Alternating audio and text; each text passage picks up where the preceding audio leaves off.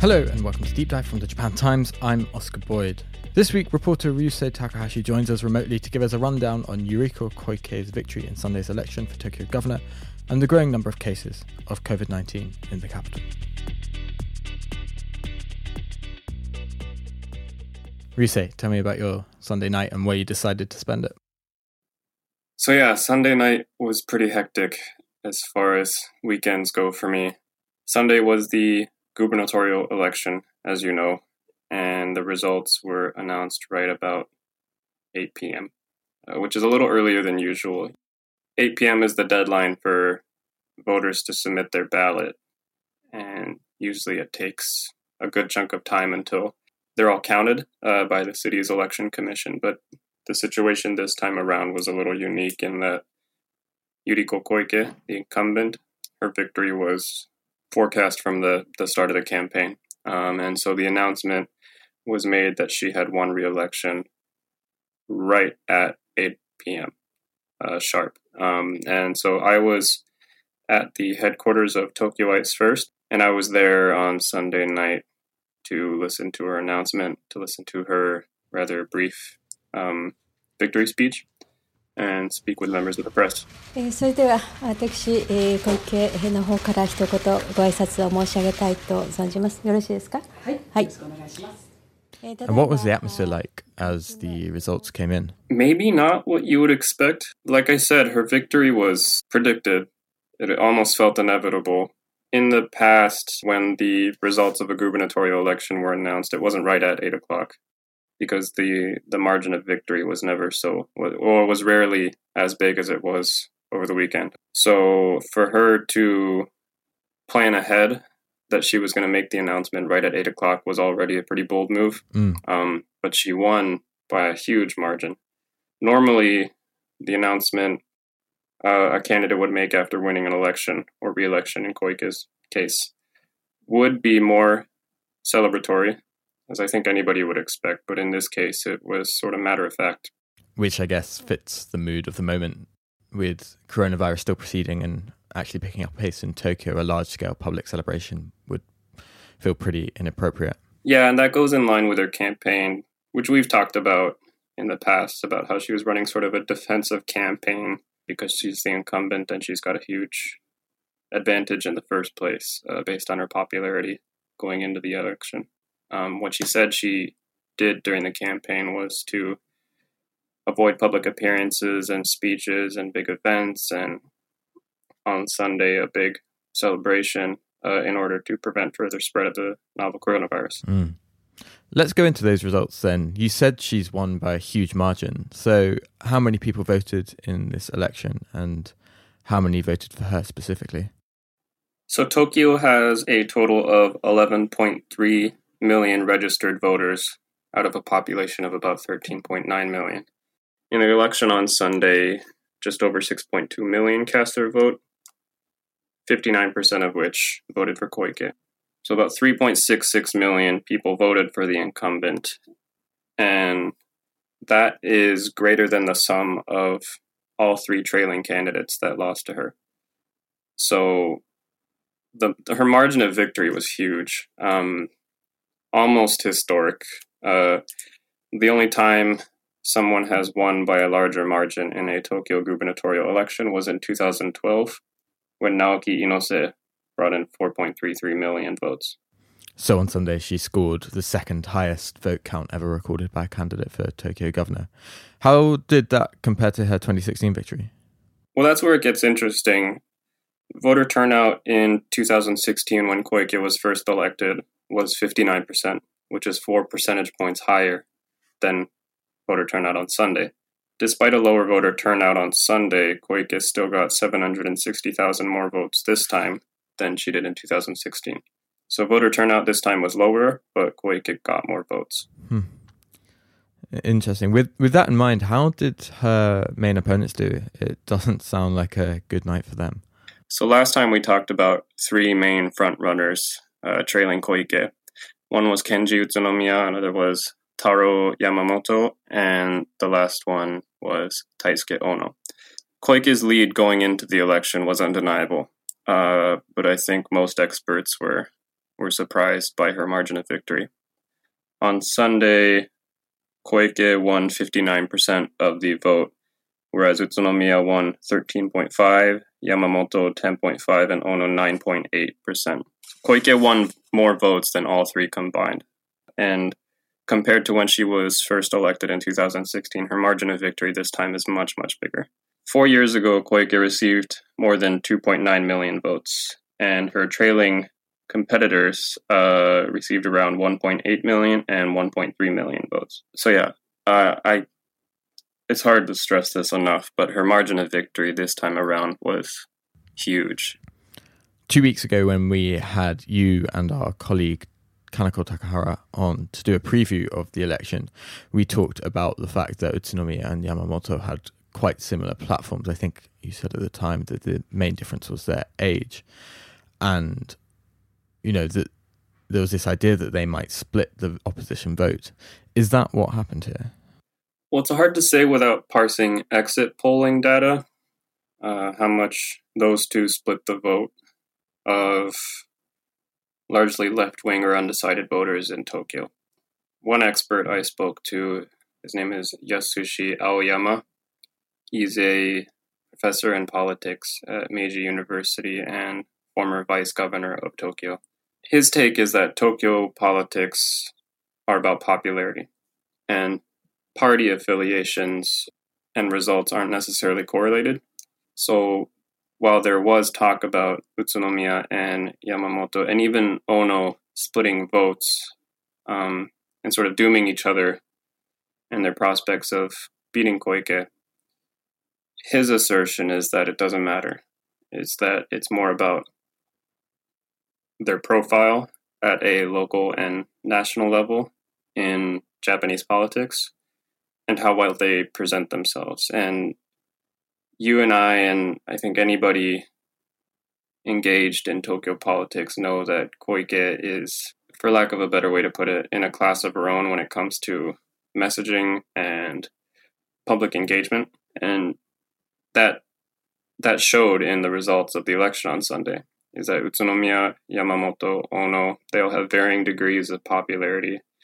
And while Utsunomiya did have the blessing of opposition parties, it didn't translate to a result. And at the end of the day, even if you combined all the votes that those three candidates received, they still would have been no match for Koike. She still would have won by a significant margin. I wonder how much coronavirus and not being able to go out and campaign and not being able to draw large rallies affected the other candidates' chances at making an impression on voters. Was that a big factor in this election? I would think so. I think that's a safe assumption. I know several candidates did this, but in Utsunomiya's case, he announced the times and locations of his campaigning events only to members of the press beforehand. Other candidates didn't do that. Other candidates announced it pretty big on Instagram, Facebook, Twitter, social media, where and whenever they were going to speak to the public. But Utsunomiya, I think Yamamoto as well, kept the details undercover until actually speaking in public. In that way, several candidates, I should say, held pretty improvised campaigns in an attempt to curb the spread of the virus.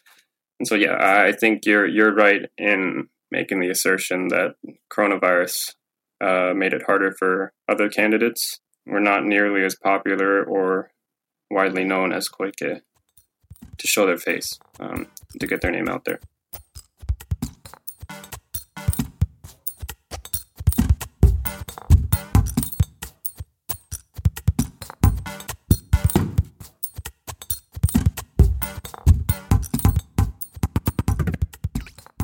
So Koike won 59% of the vote on Sunday, more than all the other candidates combined. But do you think this dominant result is a reflection of Koike's full first term in governor, all the actions she took over her first 4-year term? Or is it really a reflection of her handling of the coronavirus in the last few months? Experts I spoke to said that this is most likely a response simply to her performance combating the coronavirus. Because if you look at her first term as governor, her success at the top of the city's metropolitan government is fluctuating. And we talked about this last time about her failed attempt to create a national party, her successful attempt to create a local party, the controversial relocation of the Tsukiji wholesale seafood market, as well as the postponement of the 2020 games. But if you look at the last half year or so, the number of coronavirus infections and the death toll in Tokyo are low. I mean, that part's undeniable. And Koike was governor, and she was spearheading virus countermeasures. So I think part of the reason she won by such a large margin is that voters didn't want a change in leadership during an ongoing crisis. And I think the logic behind that is that if Tokyo is doing relatively okay so far, why change things up? When we spoke last time, we also talked about Koike's national political ambitions. You brought up the point that she named her dog So-chan after the Japanese word for prime minister, and Takahara-san was saying that Koike's always had her eye on the top job and becoming prime minister. What might her really successful re-election on Sunday mean for those ambitions? That's a good question, and I think it's the natural next step to this conversation about her results, because you have to go back a little bit into her first year as governor to see how her ambitions to return to national politics have really panned out. It was in 2017 that Koike made two political parties. One was a national party called Kibo no To, or the Party of Hope, and one was a regional party in the Tokyo Metropolitan Assembly called Tokyoites First, or in Japanese, Tomi First no Kai. The national party was bleeding support as soon as it started, and Koike abandoned the party later that same year when she stepped down as its leader.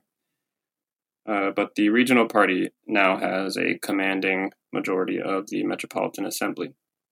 An expert I spoke to last week, Kenneth McElwain, said that when Kibo no To, the Party of Hope, went under in 2017, Koike's ambitions in national politics were done for. But since then, the coronavirus has sort of revived those ambitions in a way, because her popularity has gone up, and for better or worse, it translated to this towering victory in the election on Sunday.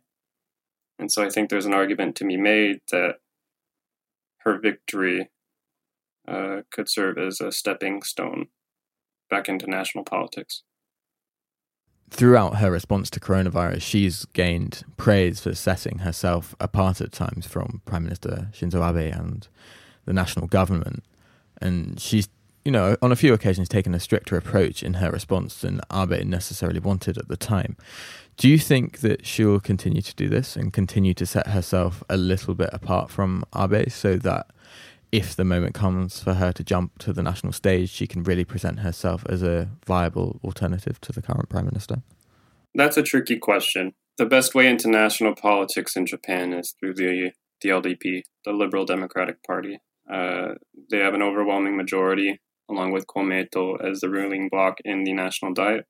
In 2016, when Koike ran for governor, she actually ran against the LDP's candidate because they wouldn't endorse her. So since then, the LDP has been trying to bring Koike back into the fold, or Koike has been trying to bring the LDP into the fold. Leading up to the election, it wasn't clear if Koike would have the same support she had in 2016 when she was first elected. And she's always been a very popular face in Japan. Yuriko Koike is a household name, not just in Tokyo, but throughout the country. And during the coronavirus outbreak in Japan, there were moments when she kind of naturally pitted herself against Prime Minister Shinzo Abe. And so while Abe made a few gaffes here and there that I think most of us know about, the sort of silly video with singer Hoshino Gen, the whole Abe no mask controversy, there were just multiple points along the way where Abe just doused his popularity. And meanwhile, Koike was just doing her thing, trying to fight the coronavirus. And so while the former's popularity took a dip, Koike's popularity has only grown in the last half month. And this most recent election proves that.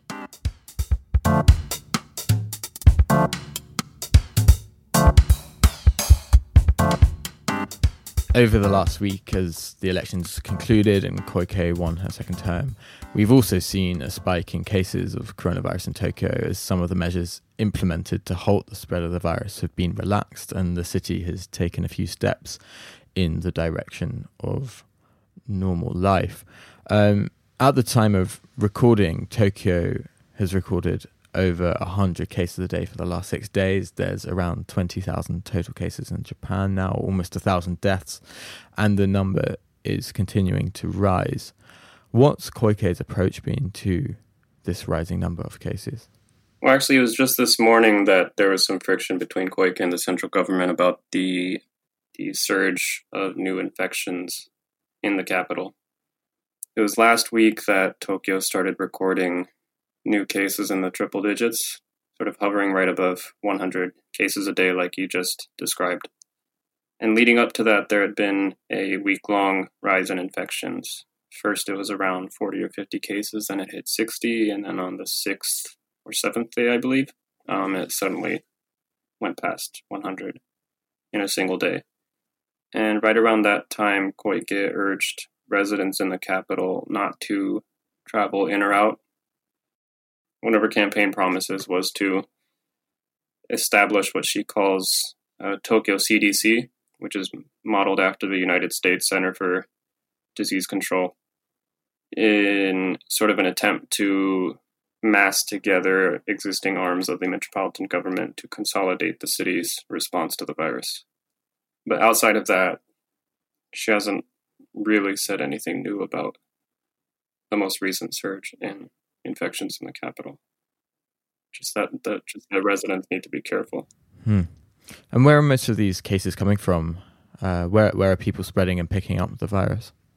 Well, what's new about the most recent surge in infections in Tokyo is that lots of young people in their 20s and 30s have been swept up in the outbreak. Depending on the day, new infections over the past 10 days or so, about 60 to 80% have been attributed to young people in their 20s and 30s. And a growing number of Tokyo City officials have said that a significant portion of new infections have been traced back to places like host and hostess bars, cabaret clubs, bars, even maid cafes in parts of the city's nightlife. For example, in Kabukicho district in Shinjuku or Ikebukuro district in Toshima ward. And so the most recent surge in cases can largely be attributed to younger residents going out on the town at night, especially on Friday and weekend nights. So it seems that the cases are concentrated around quite specific activities and in the kind of intimate, cramped spaces that we've all been told to avoid since coronavirus started. Is Koike or the national government taking any action to close those venues before cases surge in the capital? Well, in the past week or so, the governor has on multiple occasions urged people to avoid traveling to these places, namely host and hostess bars, places like that. But on each occasion, she stopped short of saying she would reimpose voluntary business closure requests or social distancing and other virus countermeasures. If cases continue to rise across the city and this leads to increasing infections in the prefectures surrounding Tokyo and further afield, is there a chance that this develops into a second wave and we might see the government returning to a state of emergency or imposing other more draconian lockdown measures? Well, I wish I had the answer to that question. Politicians in the metropolitan government and the central government, sort of classic fashion, are dancing around the term second wave. Cabinet Minister Nishimura has said on a few occasions now that the government is not considering issuing a declaration of a state of emergency again. I mean, there are questions about whether doing it again could kill the economy. The first state of emergency in Japan had a huge impact on the local economy, and it's hard to say how much of a financial loss local businesses would take if it were done again. But so far, the government is avoiding that. And yeah, it's hard to know what's going to happen next if cases continue to go up. I mean, I think the question on people's minds are the same ones we're talking about now. Like, is the government going to declare a state of emergency again? Is Koike going to reissue voluntary business closure requests? Is society going to shut down again? I mean, are parts of Japan headed for a huge outbreak of the coronavirus? Like, those are things we can't predict, but it's important that we keep an eye on it. And if that does happen, we'll have to see what Koike and Abe do in response. But at the moment, Koike said she doesn't plan on taking any drastic measures. On Monday, despite the recent surge in new cases of COVID-19, a government panel decided to relax rules on indoor events. Starting this Friday, the number of people allowed to enter indoor exhibitions or music concerts at any one time will be raised to 5,000, provided the venue stays at less than 50% capacity. Meanwhile, in Kyushu, as of this afternoon, July 8th, more than 50 people have died due to torrential rain and flooding, with Kumamoto Prefecture hardest hit. There, 54 people are known to have died as rivers have burst their banks and landslides have swept away houses. The death toll is now higher than that of the 2016 earthquakes that damaged much of the same region. As the rain moves eastward across Japan, extreme weather warnings have been placed in parts of Gifu and Nagano prefectures. My guest this week on Deep Dive was Ryusei Takahashi. My thanks to him, and you can read all of his coverage of the election and the spread of the coronavirus in Tokyo online. Links to useful reading are in the episode notes. We'll be back next week, but until then, stay dry, and as always, Otsukare-sama.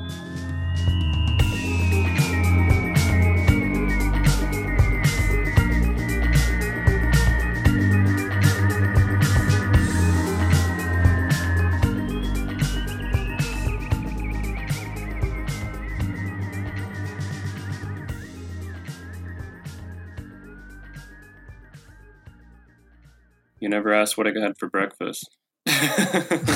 What did you have? I had water.